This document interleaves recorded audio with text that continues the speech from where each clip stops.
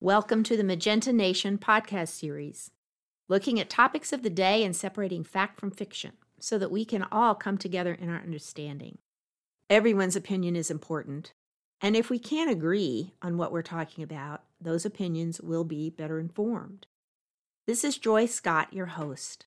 You can find more information about how we can become a more unified nation and order the handbook, Magenta Nation, at www.magenta-nation.com.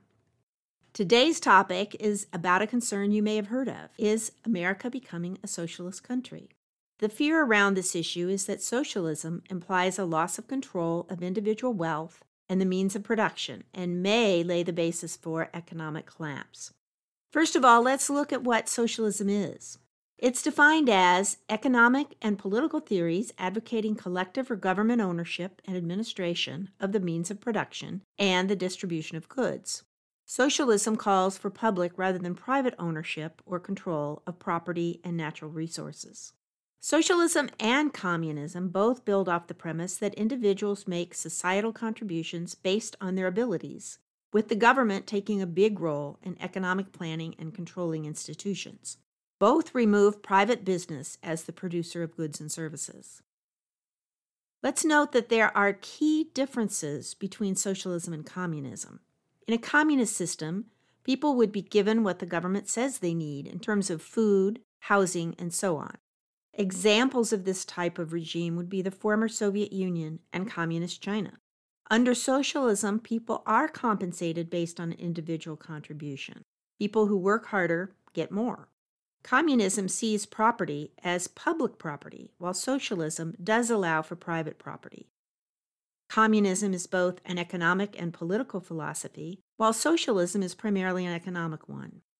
The idea of taking the ownership of business from the hands of individuals into those of the state is very contrary to the principles of capitalism that have been at the heart of the American experiment since its inception.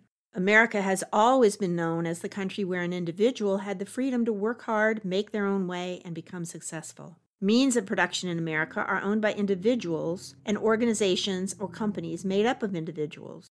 Property is also owned by individuals, with the exception of some public lands set aside for the preservation of nature, public transportation like freeways, and lands owned by Native American tribes.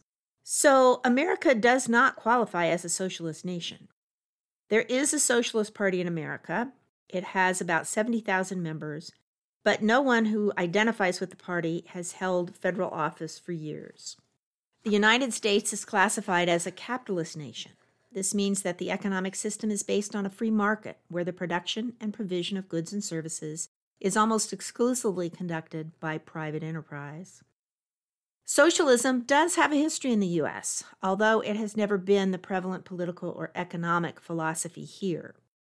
In 1912, socialist candidate Eugene V. Debs got 6% of the popular vote for president, and 1,200 offices in 340 cities, including 79 mayorships, were held by socialists.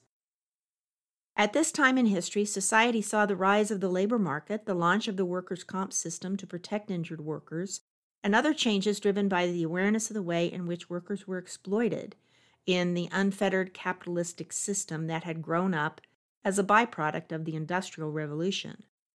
Writers like Upton Sinclair and others known as muckrakers raised the awareness of the plight of American workers and sparked a change of opinion and a new awareness and belief that the owners of America's wealth had an obligation to the workers who helped create it. With the Great Depression, the United States took further steps to cushion the blows of unfettered capitalism on the population, with public work programs, public relief, and an enhanced role for government ensuring, for example, that financial institutions like banks were sound and safe. This trend continued in the 1960s with the creation of Social Security and Medicare for the elderly, and Medicaid at the state level for those unable to pay for health care. Yet today, the U.S. is definitely still a capitalist country. The ownership of the means of production remains in private, not public, hands. So we may ask the question, is socialism a model for social and economic success in the rest of the world? What other nations are socialist, and how do they compare to America? Today, the nations that are classified as socialist are Cuba, Venezuela, and Bolivia. Cuba and Venezuela are famously unsuccessful socialist countries, but Bolivia is an example of a prosperous socialist state.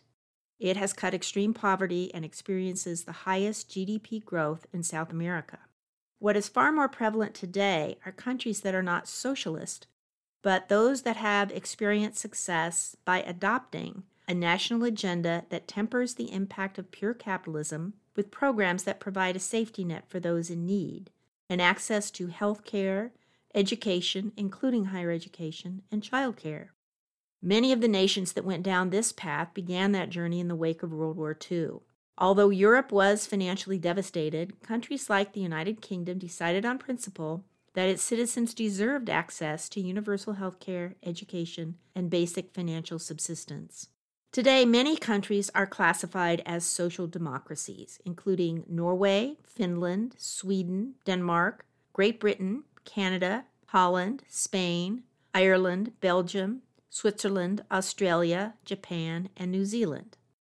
Some Americans express concern that the United States will go down this path toward social democracy, and others see it as a solution to the gaps in the U.S., to close the wealth gap, to make education more universally available without accumulating huge debts, and ending healthcare disparities that afflict minorities and other groups. And others fear that our economy will be negatively impacted, that people will suffer from losing some of their rights to succeed or fail, and that such a system would reward people for being lazy or unproductive. Are social democracies successful? Well, nearly all of them rank in the top 30 largest gross domestic product, or GDPs, around the world.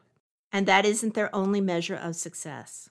A study of 22 social democracies and the United States found that the social democracies all outstrip the U.S. in general well-being as an aggregate of economic prosperity, happiness, poverty and wealth equality, fiscal sustainability, and health.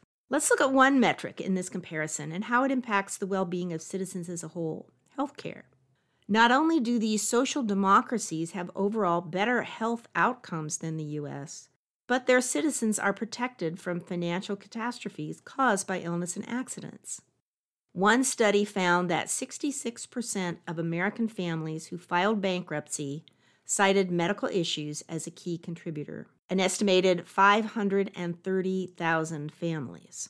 This is a stark contrast to countries with single-payer healthcare systems supported by their governments.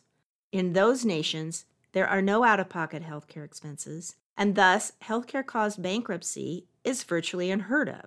So it appears that nations that are social democracies have happier people, are doing just as well economically as the U.S. or better, and the citizens enjoy a level of personal security, knowing that basic needs such as healthcare are met.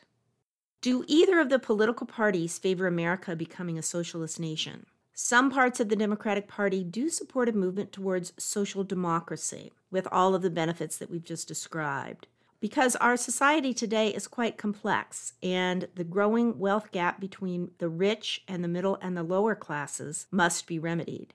The Republican Party supports unfettered capitalism with the belief that what is good for business is good for everyone. So you might ask, does socialism even have meaning anymore?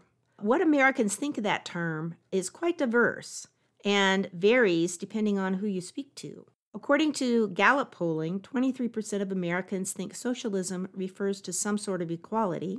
17% say it means government controls of business and the economy.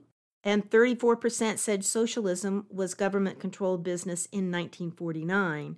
So we see that this definition has changed over time, and socialism is much less associated with its original meaning of control of business and the economy.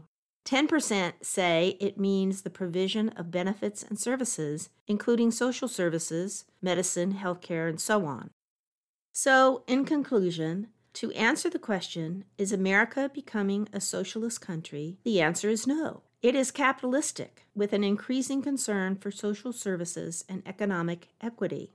Based on the experience of other countries, if America were to move toward social democracy, the result would be positive: a leveling of economic prosperity, more security, and greater happiness of its citizens. Thank you for listening to the Magenta Nation podcast. Again, for more information and the opportunity to order the book Magenta Nation, visit www.magenta-nation.com.